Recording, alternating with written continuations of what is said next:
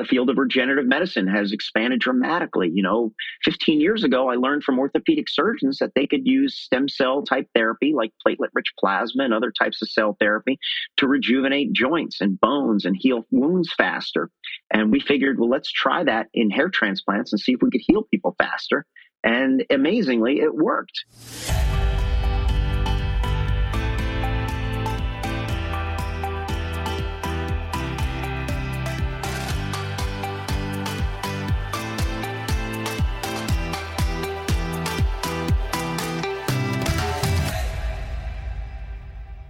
All right, my friends, it's Dr. A, and I want to welcome you back to another episode here on the Fit Father Project and the Fit Mother Project podcast.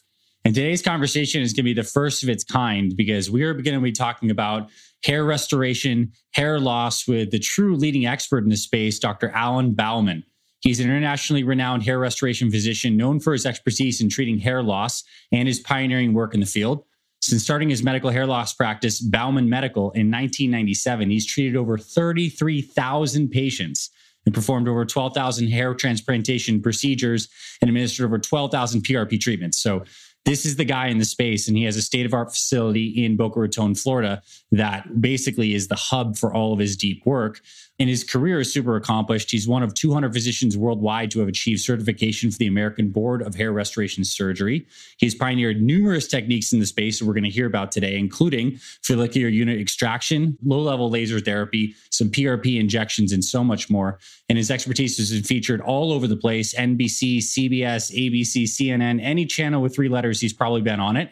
And he's been the recipient of the 2022 Lifetime Achievement Award in Hair Restoration, being named one of the top 10 CEOs transforming hair care in America. So Dr. Bauman, welcome to the podcast. And I got to say, it's a privilege to have this platform to be able to speak with experts and to have our audience get to have some time with you. Because I imagine if they were trying to get into your clinic, there's a little bit of a wait list, but now they get to hear some of the stuff that they may be interested on hair. So thanks for being here. Oh, thanks, Anthony. It's great to be with you. So first question to kick it off is, let's talk about why hair is important.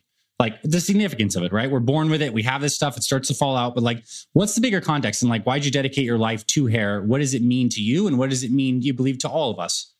Yeah, well, having talked to over, as you said, 33,000 patients who are dealing with hair loss, and seeing my dad go through his hair loss situation and me dealing with some of my own hair loss, I can tell you that hair is a very emotional organ. And so, hair is something sometimes we take for granted. You're born with it, you have it, but then it can start to fade. It can start to look different. And so much like other parts of our body, like our brains, our bones, and our skin, which is more visible, obviously, as it starts to degrade, we may not be so happy about that. And for some, it can happen right after puberty, quickly. Young men in their 20s, 20% of men can experience some hair loss. And, I feel for those guys, because if you're one of the 5 guys, either in the boardroom or in the bar on a Friday night, and you're the one with male pattern baldness, you might feel a little bit different. And that's not such a good feeling. So hair, I guess, is important evolutionarily because it's a sign of aging, right? And so you can make a judgment call about somebody from across the room based on their age, and evolutionarily, that would be fertility, right? If they're going to be a good mate and propagate the species for us, that would be the point of evolution. And I think we're kind of hardwired in our lizard brains to judge people based on that, that outward appearance, So hair is a sign of aging that you can see from across the room. And for many folks, not everybody, but for many folks, once they start losing it, they want to try to protect it and enhance it. And if they've lost it, they want to try to restore it, Not everybody can be like Dwayne "The Rock" Johnson, and rock the bald. Yeah, for sure. Right. So not everybody can get away with that. And especially you mentioned, that you have a lot of women listeners as well. There's not a lot of good examples out there in the media and other places of female baldness being chic or nice or fashionable. Sinead O'Connor. I mean, that's you can count on one finger. That's about it. Yeah. So not too many good examples out there for people to follow. For sure. And I mean, to see how fundamental that is, if it is something that so much of our confidence and our sense of vitality and the way people perceive us, if that can be improved, the benefits across the board that happen are pretty tremendous. And so what are some of the causes of hair loss and even hair thinning? Is it hereditary? Is it related to our lifestyle and stress? Are we seeing more of it now today than in years past? Or is it just that we have, more available treatments and options? Well, I think the more available treatment options you have, the more you tend to notice that, oh, this is something that we can fix. But I think we do live in a high stress environment. I think we're dysregulated metabolically and physiologically in a lot of different ways, hormonally and everything else from our environment and our food supply.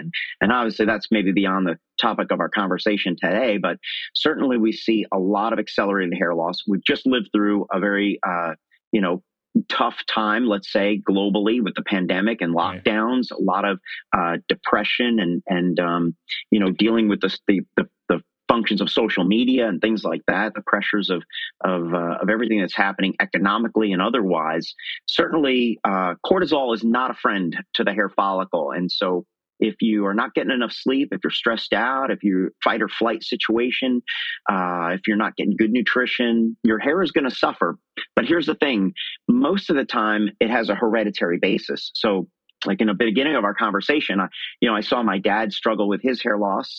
Went from a thinning to a comb over to a hairpiece. Eventually, we got a chance to transplant him. And of course, his dad, my grandfather, I never met the guy with hair. He was bald from the time I can remember as a child. So I thought maybe it was coming my way. And my mom's dad also had some severe hair loss. So we know there's a huge genetic component.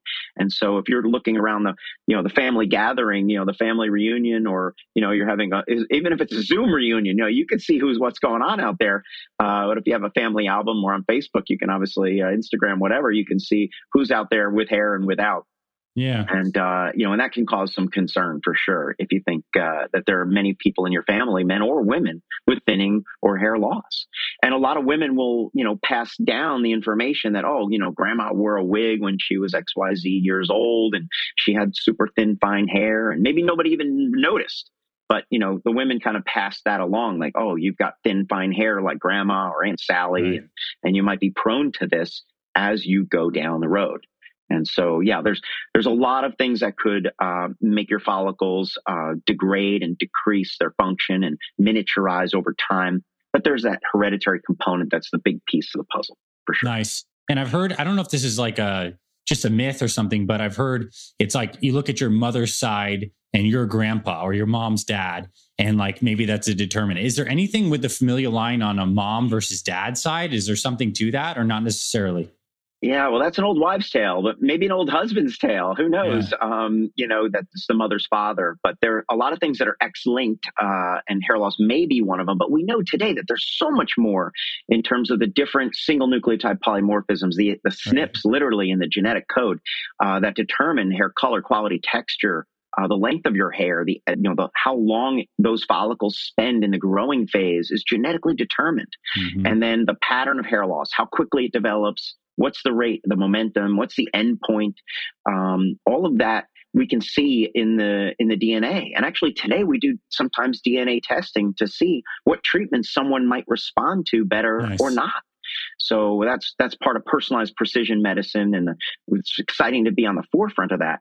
But so the short answer is it could be mom's side. It could be the dad's side. It could skip siblings. It can skip generations. Sometimes it seems to just come out of nowhere. Check the mailman. No, I'm just teasing. But, there's a lot of nuance there in the genetics. And we have only started to scratch the surface of things that we could find in the genetic code, I believe, that could influence hair loss and hair restoration treatments for sure. Okay. And we're about to take the turn in this conversation to get into some of the deeper procedures and therapies for hair restoration that you're an expert in. I have a couple more quick fire questions before we get there, just because I'm really curious. Sure. If someone has more thin hair versus more thick hair, does a thinner hair set make them more predisposed for hair loss, versus having thicker hair follicles themselves? Well, here's the thing. It's kind of like, think of it like a forest, right? So what kind of trees do you have in the forest? Do you have oak trees or do you have birch trees? Yeah. And, a forest that's thick of oak, you can afford to lose a couple of them and still have some good ground coverage. Where if you've got a forest of birch and you lose the same percentage, you might see more scalp shining through, in other words. Right. So I think it flows both ways in the loss and in the restoration. If you have low quality hair to begin with, it tends to look thinner, finer, and deliver less coverage sooner than if you had thicker, coarser, curlier hair. And sometimes what can happen is that if you, let's say, have darker hair to start with, and then all of a sudden it starts to go gray, you actually get a little bit more coverage temporarily from that turning of or loss of color in the scalp, in the follicles. You get you get less scalp coverage if the hair is darker. Right. So sometimes you can lose a lot more hair and be gray and get away with it. But so, yeah, those are all really, really important variables to kind of keep an eye on. And in terms of restoration as well. So like if you needed restoration, whether it's a transplant or other therapies, and again, your best quality hair is a birch tree, not an oak, then you're going to be a little hamstrung there. We need to work a little bit harder to get to the end result for you. Nice. Great answer. And now male versus female hair thinning. We hear male pattern baldness. We know it's hormonally related for some guys, and then like, is the female the same thing? Is it driven by that DHT kind of thing, or are there other mechanisms that have gender specific basis to them? Yeah. So in men, we know specifically DHT is the primary trigger. Now, that's not to say that, an infection or vaccination or a stressful situation or even jet lag couldn't accelerate the hair loss, poor nutrition, you name it. You can really cause a lot of dysregulation of the hair follicle a number of ways. In women, follicles seem to be more sensitive to all of those things. So, when we get to childbirth and there's hair fall 6 weeks after the child is born, it's because of the crash of hormones after pregnancy is over. During menopause, there's the change in hormonal status. But again, I think that in general, what I've seen in my patients, and I treat 50% men, 50% women in consultation. Different therapies might be recommended in different categories, and of course, not all women are great candidates for hair transplants for sure. But what I see is that there's a lot of more sensitivity in the female population, not just to DHT, but also, maybe thyroid hormone and estrogen and these other factors, or even small changes in their diet and nutritional status, or, mental status, even with cortisol and stress that could really, really accelerate female pattern hair loss. But female pattern hair loss looks different, right? So we should probably back up. Male pattern hair loss, it's easy to spot, right? Receding hairline, thinning in the crown. The V, yeah, totally. Exactly. So it leaves you with like a little widow's peak sometimes in the middle. In women, the hairline doesn't recede till much later on. They usually have a diffuse thinning up in the front. So if you measure the hair in the back around the sides usually is pretty darn good, especially what we call the occipital zone, which is where the occipital bone lives, right? The part that hits the pillow when you lean back. Right. That's usually your best hair, unless you're wearing hair extensions or done something else. But in terms of male and female pattern hair loss, that's going to be your high quality, high density hair. And in women, you get kind of a diffuse thinning in the frontal zone, sometimes stretching around the frame of the face. And then eventually, sometimes it does recede like men.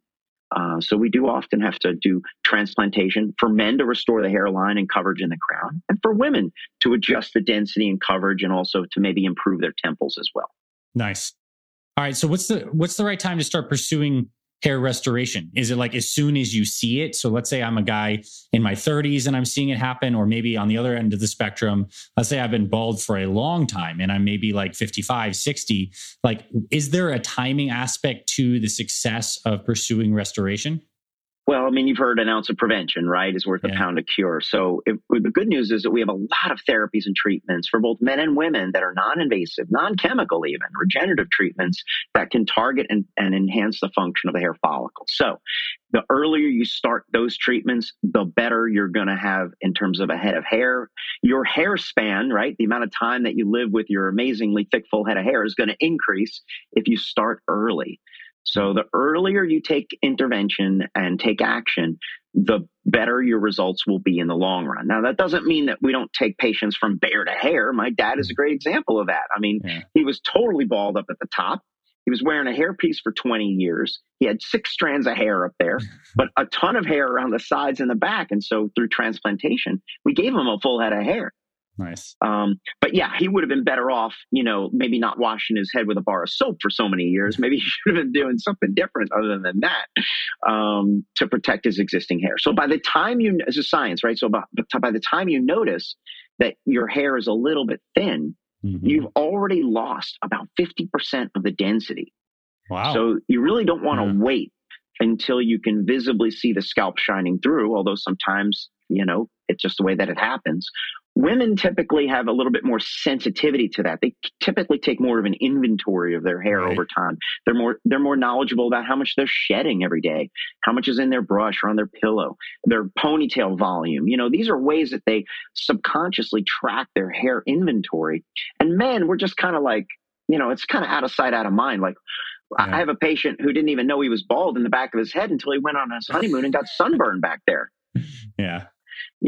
So the bottom line is, yes, prevention is key. And even if you need a hair transplant, you've got to hold on to the hair that you have. That's really important. So there's a variety of things that we do to intervene to stop the progression of the hair loss. But it all starts with that evaluation, the measurements of the density. So we use AI-powered microscopes, for example, to look at density and hair caliber and to track that over time, set a baseline so that we know what's working and what's not. Nice. And I think this is literally the perfect segue into the real middle meat of this conversation, which is I want you to explain some of the best procedures for hair restoration, knowing that most of us probably don't even know any of these acronyms of these procedures you've pioneered or do thousands of times. So maybe speak to us about some of the simple, even to more advanced stuff that you do. And along the way, who is a particular candidate for these types of things and what people can expect in terms of results as well. Sure. And, there's a lot of different types of hair loss. So probably the most important thing is to make sure that you have the accurate diagnosis. Because if you're trying to treat male pattern baldness and you actually have an inflammatory condition, or something else that's causing scarring alopecia, which is hair loss, scarring hair loss, you're going down the wrong track right off the bat. So the first most important thing is maybe not visit like a cloud or, get information from a cloud pharmacy or a local derm, but actually talk to a specialist, and if it's not me, and hopefully it's one of my board certified colleagues, in the field of hair restoration, who's a specialist. There's so many folks out there that say they treat hair loss, but they're non-core. They don't specialize. So those folks are going to be limited. Your dermatologist has a toolbox that has two things. Here at Bauman Medical, we've got a laundry list of things that we can do. And it starts out, think of it like a garden, right? You want to make sure the soil is good before you plant a seed. And so I have an entire department that's geared towards scalp health. So if you have symptomatic scalp, itchy, flaky, oily, dry, dandruff, whatever, inflammation, tender to the touch, even folliculitis or scalp acne, we want to get that cleared up before we do any kind of therapy to try to grow better hair. And metabolically, you better get yourself on point. It's going to be difficult to grow hair if you're nutritionally deficient. Not to pick on the vegans and vegetarians. And, I don't know how your patient population or most people probably listening are not vegetarian. There may be a few, but most. Yeah, I mean, look, let's just call them strict dieters, strict nutritional, restrictive, or highly disciplined folks. May have trouble counting the amount of protein calories they need. So there's nutrients and there's fuel, right? And you got to break that into consideration, especially if you're going to feed these highly metabolic cell populations that are within the hair follicle. So. You want to make sure you're feeding the follicle and that the soil for the ground, so to speak, is good for the plant. And that's where the scalp health department comes in. I have a trichologist, a full-time trichologist. And so then we look at nutrition and we look at, all the holistic issues. Are you staying up all night, doing something in, a night shift work, or, are you frequently jet lagged or malnourished in some way or metabolically unstable and things like that. So get all that stuff out in the open. We can start chipping away at it. Let's look at different supplements that we could add to your regimen. If you're stressed, let's look at my ashwagandha supplement. If you're protein deficient, let's get some collagen powder on board. A young guy maybe never thought about taking a vitamin. Let's get some vitamins going, so, some good nutrient dense foods and things such as that. And then medications, right? So there's the medication category. There's the well-known FDA approved Rogaine minoxidil and Propecia finasteride. But today we can apply finasteride topically to avoid systemic side effects. And we can apply minoxidil in a pill using compounded prescriptions so that you don't have to slather it into your hair and get it all greasy gooey up there. So there's a lot of new types of medications that are out there. And then there's non-chemical therapies, things that you can do at home, like red light therapy.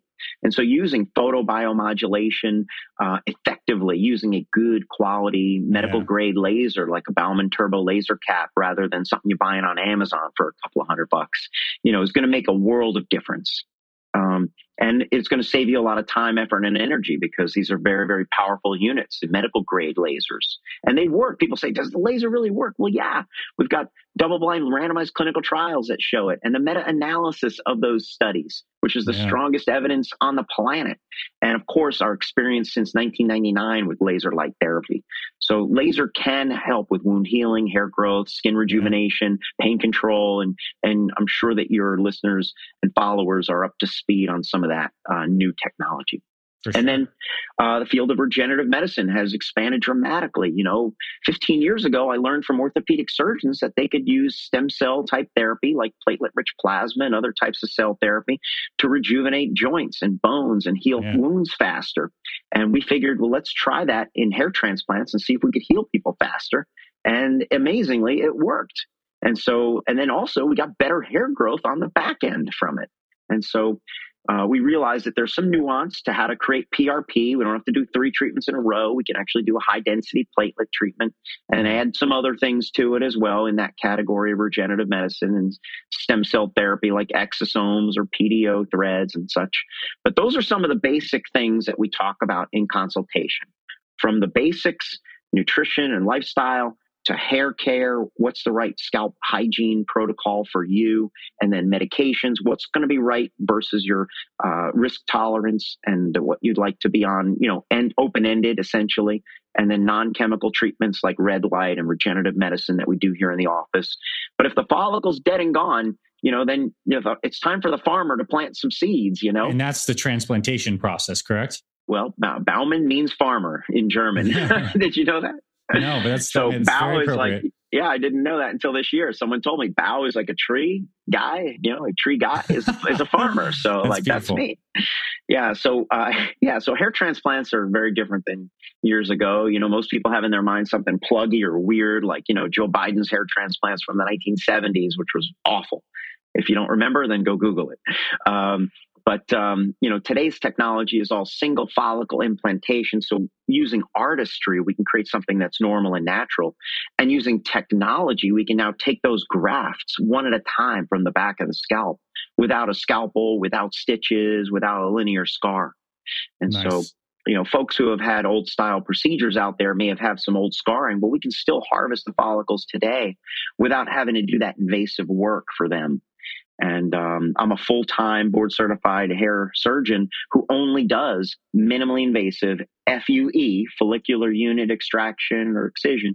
That is the gold standard, if you will, for minimally invasive work, getting those hairs out without that scalpel incision. And today we can actually do it without having to shave your head, too. That's awesome. I mean, really convenient, especially for someone who's looking to improve their hair and not go through something dramatic. Now, because I'm a little bit ignorant on how these procedures exactly work, when you remove a follicle from the back, that means it's gone back there and now it's effectively moved in a very elegant way to an area of low density or complete baldness. So do we just we're just shifting hair then, or do we net get more follicles over time? No, there's no net gain. Unfortunately, there's no way. That's why early action is so important, right? Early treatment is so critical because we don't have hair cloning available for humans. We don't have a way to multiply hair follicles. You can't multiply like pancreatic cells. You can multiply, Langerhans cells and throw them back in, and hopefully, that would help with diabetes and things like that. You can create more a cartilage for a knee and throw it in there. You can spray some skin cells, but you can't get a new follicle. So it is a 1-for-1. So that's why you don't want to waste any. And you got to treat them carefully. You got to get them out of the scalp with care and expertise and handle it like it's a delicate organ as it is. You have to store it carefully. Special temperature, a cooling tray at 4 degrees centigrade, special solutions. Like you would store a heart and lung that was traveling across, over the from transatlantic or whatever for transplantation. We have special storage solutions and light sources to feed the follicles while they're sitting outside the body, and special instruments and magnification, obviously, so that we can implant those follicles delicately one at a time. Because the angle, the orientation, the position is critical. But so you're robbing Peter to pay Paul, like my dad. I always use his example because he had enough donor hair to fill up the scalp to make it look like he has a full head of hair. Does he mathematically have a full head of hair? No way. It's impossible. We took a lot of hair out of here, but I could take almost half of the hair from the back and put it up and through the top in the center. And he looks like he has a full head of hair, and it does not degrade any coverage in the back, right? That's the trick. Mm-hmm. That's the artistry of this, right? I mean, and that's fantastic to know. Now, another kind of crazy question, and obviously this has been well thought out. What about people who have baldness up top but still have like axillary or pubic hair? Like, why not use those? I'm sure, is it just weird because you'd have like pubic like hair growing on the top of your head?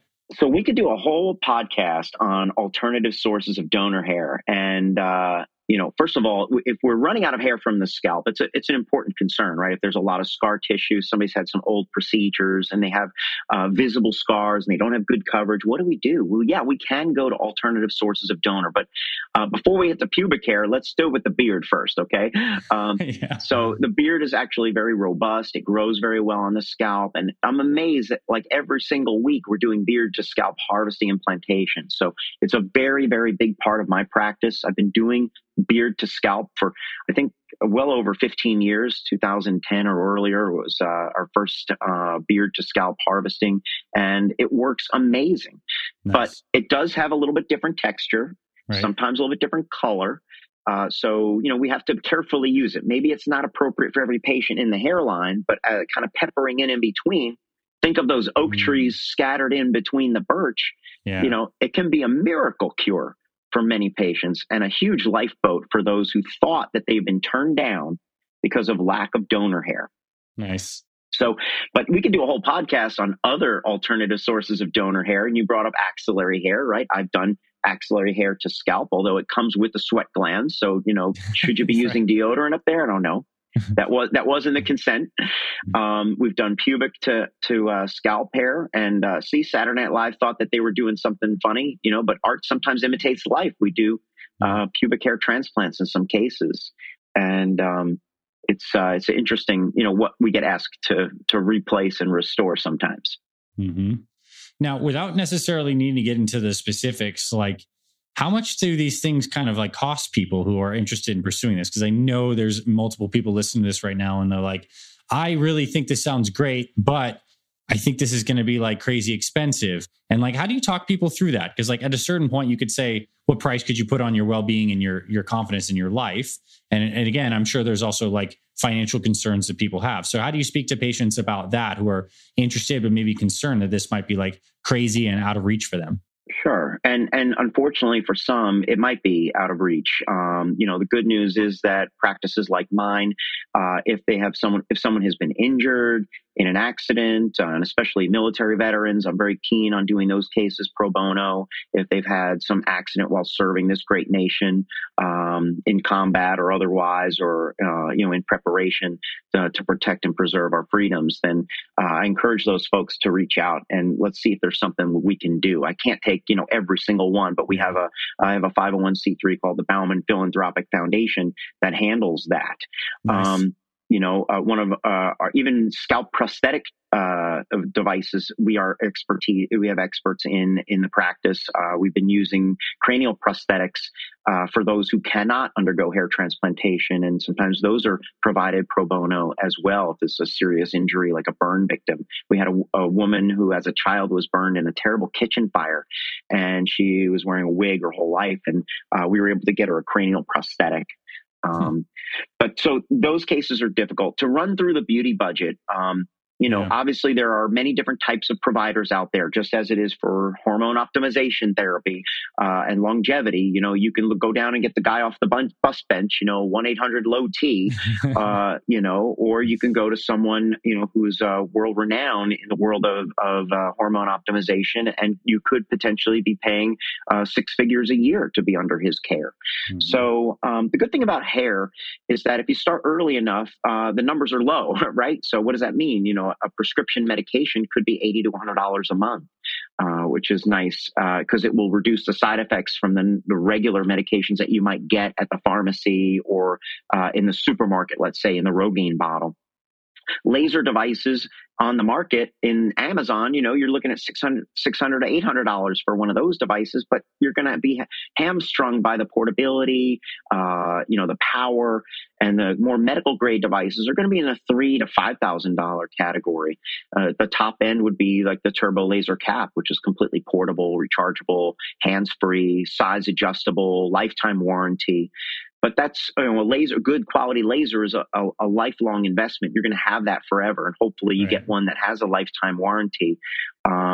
Just like a TV, you want to get something that's going to last, right? It's a piece of electronic equipment. In terms of injectable treatments like the regenerative medicine therapies, those therapies start typically around $3,000. We have a newer technology that's called TED, transepidermal delivery. That's an in-office treatment with no needles, no downtime, that has an effect similar to PRP, that requires a few treatments. So a package of that is comparable in cost to a PRP treatment. So those it's going to be in about the $3,000 category. And they jump up from there.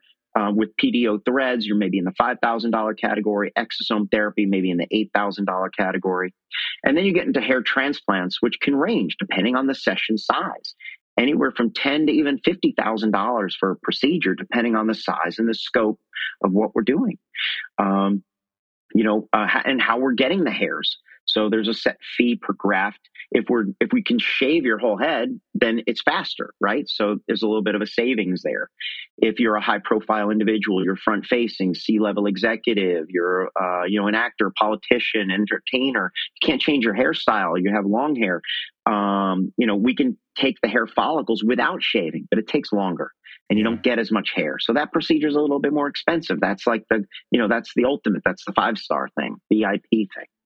So it can range depending on how much grafting you need. But that's why I encourage anybody who's out there with a little bit of hair loss or a lot of hair loss, let's get to the bottom of the situation. Let's figure out what you need to get the job done. And that way we can come up with a good budget for you, a beauty budget, if you will, and how to apply that. You may be better off dedicating the dollars from PRP into a hair transplant, or if you're young, maybe vice versa, dedicating it more now to the preventatives so that you don't need as much transplants later on.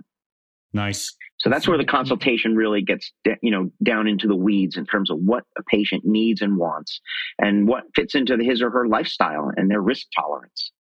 And again, we will have links in the show notes to all the places where people can connect with you more. Is it baumanmedical.com? Is that where they go to check out the clinic and maybe even schedule a consult from this? Absolutely. So baumanmedical.com is the website for the practice. It's, we've had it for 25 years. I've written every single word on that, thousands and thousands of pages and blogs and videos and stuff. I mean, it would take you a while to get through all of it. And you'll see all the different types of technology that we've used over the years, different types of minimally invasive devices, from robotics to NeoGraft, SmartGraft, Artis, you name it. I mean, all of these different tools, Trevelini and such, and the different types of lasers and regenerative medicine technologies, as well as all the latest products and such that are under now the Bauman brand, the Bauman MD brand. Nice. So, but that would be those red lasers. People can maybe even find stuff like that on there. Oh, absolutely. So like the Bauman Turbo Laser Cap is on the e-store. You can click right through it from baumanmedical.com, or you can go shop.baumanmedical.com and find it very easily. There's a lot of testimonials there. So if your listeners are familiar with Dave Asprey, he's a very prominent patient of ours who loves the laser and red light therapy himself and has had transplantation. So you can track his journey through hair loss and hair restoration. Or even on the female side, there's a lot of women who have been through the procedures and treatments, influencers and such, and articles to read and science to reflect on. So whatever your level of concern or questions are, even if you just have a simple question about hair loss, you can go to baumanmedical.com/ask and ask me anything. And we can start there. But it really starts with a consultation. So the links are there. And people say, oh my God, but you're in Boca Raton, Florida. You're not near me. I'm like, well, we can connect virtually just like we're doing today on this podcast. If you can hear my voice, we can talk to each other. Because that means you have a phone or a computer, and or a tablet, right? And so we can connect virtually from anywhere in the world. And about 50% of my patients start with a virtual consultation. I spend half my day in that I do consults with patients virtually, as I did today, and the rest are in person.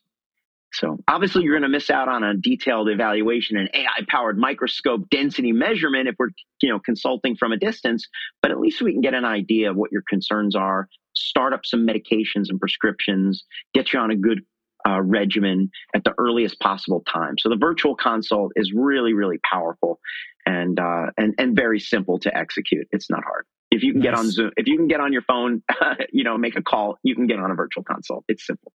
Cool. That's really, really nice to hear. And certainly what I took away from the beginning of our conversation was a lot of that foundational stuff with the nutrition, supplementation, evaluation of lifestyle. Like, you have your patients do this stuff baseline, and from a consult, people could certainly get going on that per your recommendations. Now, in the final bit of this convo, I guess I want to turn it over to like a little more about you in your lifestyle practices, maybe like what kind of hair care products that you recommend, if you use a laser, stuff that you focus on. I guess maybe even just you're a dad, you're healthy, very successful, like any things that you think are important from a well-being perspective that are core tenets to you. I'd love for you to share a little bit about that. And I think it'll be a nice way for everyone to get to know you even more from already a wonderful conversation, but a nice capstone for sure.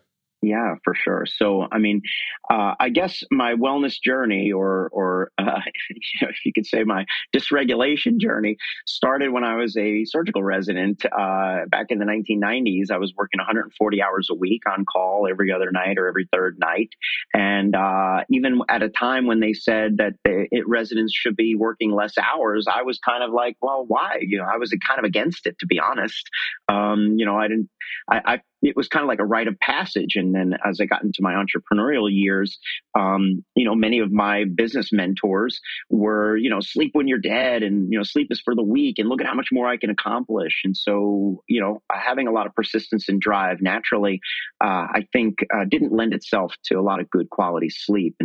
But I would say about 10 to 15 years ago, I decided I was going to join my brother-in-law at the time on a ski trip. And I realized that I hadn't skied in like 10 years. I better get my butt back into the gym. And so the beginning of my journey to health and wellness started with hiring a personal trainer to get me ready for a ski trip. Because I love to ski. I skied since I was in high school.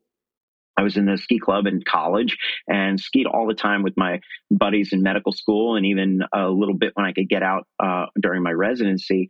But once I had moved to Florida, I really did not have the chance to do it. And I reconnected with a lot of my friends and my family from New York, and we would do a ski trip out west once a year. We still do that.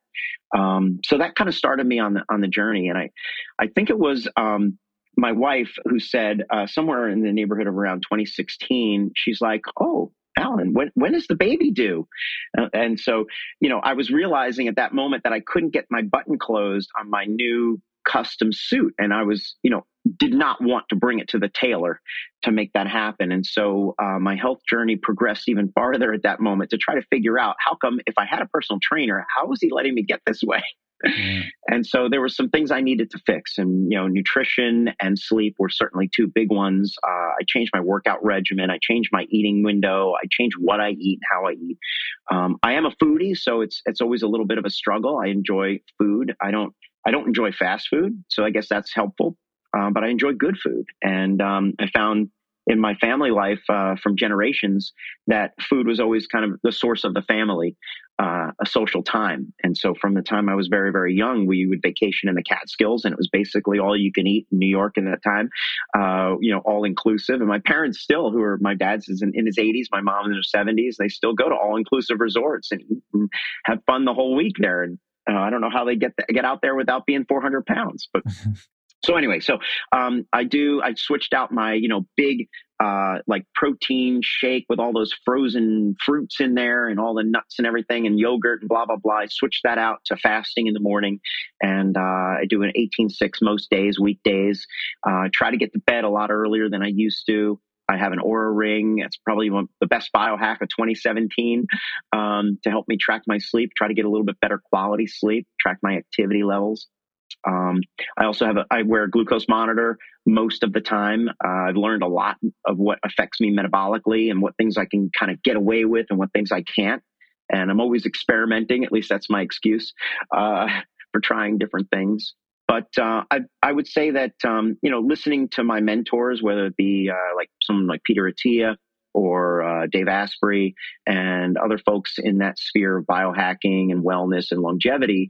And being a member of the American Academy of Anti-Aging for over 20 years, I've been exposed to what I would say is the next generation of medical care, which is prevention. Mm-hmm. And, years ago, I think I graduated medical school without knowing much of anything about nutrition, and certainly nothing about exercise. Zero. And what you could write, what I learned about nutrition from medical school, you could write on the back of a matchbook with a crayon. So everything else is self-taught, and I've made all the mistakes in fasting and things like that. I've had all, there was no book for me to read at that moment, at that time when we decided to do these things. And, kind of my personal trainer and our group of friends, we've kind of like muddled our way through, and it's true biohacking, right? When you try things and they don't work, or you feel bad, to try to figure out how to make it work. But today, for your listeners, there's so many ways to get the information now that I didn't have. And so, there's books on how to fast, and how to get good sleep. And so I encourage you to listen to these podcasts by the masters, and Peter and I work on a lot of patients together. He's been a great mentor to me through podcasting and his more recent book, which I just finished this weekend. It was amazing. So nice. I encourage everybody to check that stuff out, and the books that Dave has written as well. Obviously having him come to my clinic and have his hair transplant with me was a bright shining star, I think, in my career. And because he was the one that really changed my life with buttered coffee way back when. I promptly lost those 20 pounds within a short few months, with a lot more energy and a lot more vitality. And and I have a great medical team that also assists me on the functional medicine side of things. So, as we age, we have to watch our hormone levels and maybe we have to add in some peptides and things like that, and increase our supplements and change our diet. So I'm on the path of, like everybody else, hopefully. I want to be able to ski when I'm 100 years old. So that's my plan. And, the centenarian decathlon, or however many events I have to plan for when I'm 100, that's how I plan for the future. Well, this was a beautiful conversation. It was really fun to get to hear about some of your personal longevity aspirations on top of everything you shared. Dr. Bauman, you're the man. I'm so happy we got to have this conversation, and I'm excited for everyone who listens to this to be excited to check the show notes, because there's going to be links. But again, it's Bauman Medical, Bauman medical.com, where you can check it out. And thanks for coming on today for our listeners. Well, thanks, Anthony. It's really great to be with you. Hey there, my friend. Thank you so much for tuning in to this week's episode of the Fit Mother Project podcast. If you love what you heard, I have a favor to ask you. Please consider taking 60 seconds right now to leave us a rating and review on our podcast. Leaving us a review is super quick. It only takes a minute, and it's so helpful to us, as it really boosts this podcast to reach more people who need this information and this message. If you're listening on Apple Podcast, you can leave us a star rating and review. If you're watching on YouTube, you can hit the like button and leave us a comment. Overall, I truly appreciate you being with us here on the podcast. On behalf of me and my entire Fit Mother Project team, we truly feel honored and grateful to support you and your family on your journey to fantastic health. I thank you for your support of this podcast and of this mission. Also, if you're interested in joining our Complete Fit Mother program and becoming an official member of our community, you can visit our website, fitmotherproject.com. And on the Fit Mother site, you'll be able to see our Complete Fit Mother program, along with our online store with the best supplements designed for busy moms. And you'll also find a ton of free resources like recipes, workouts, meal plans, and more. God bless you and your family. This is Dr. Anthony Balduzzi signing off. I'll catch you on the next episodes of the Fit Mother Project podcast.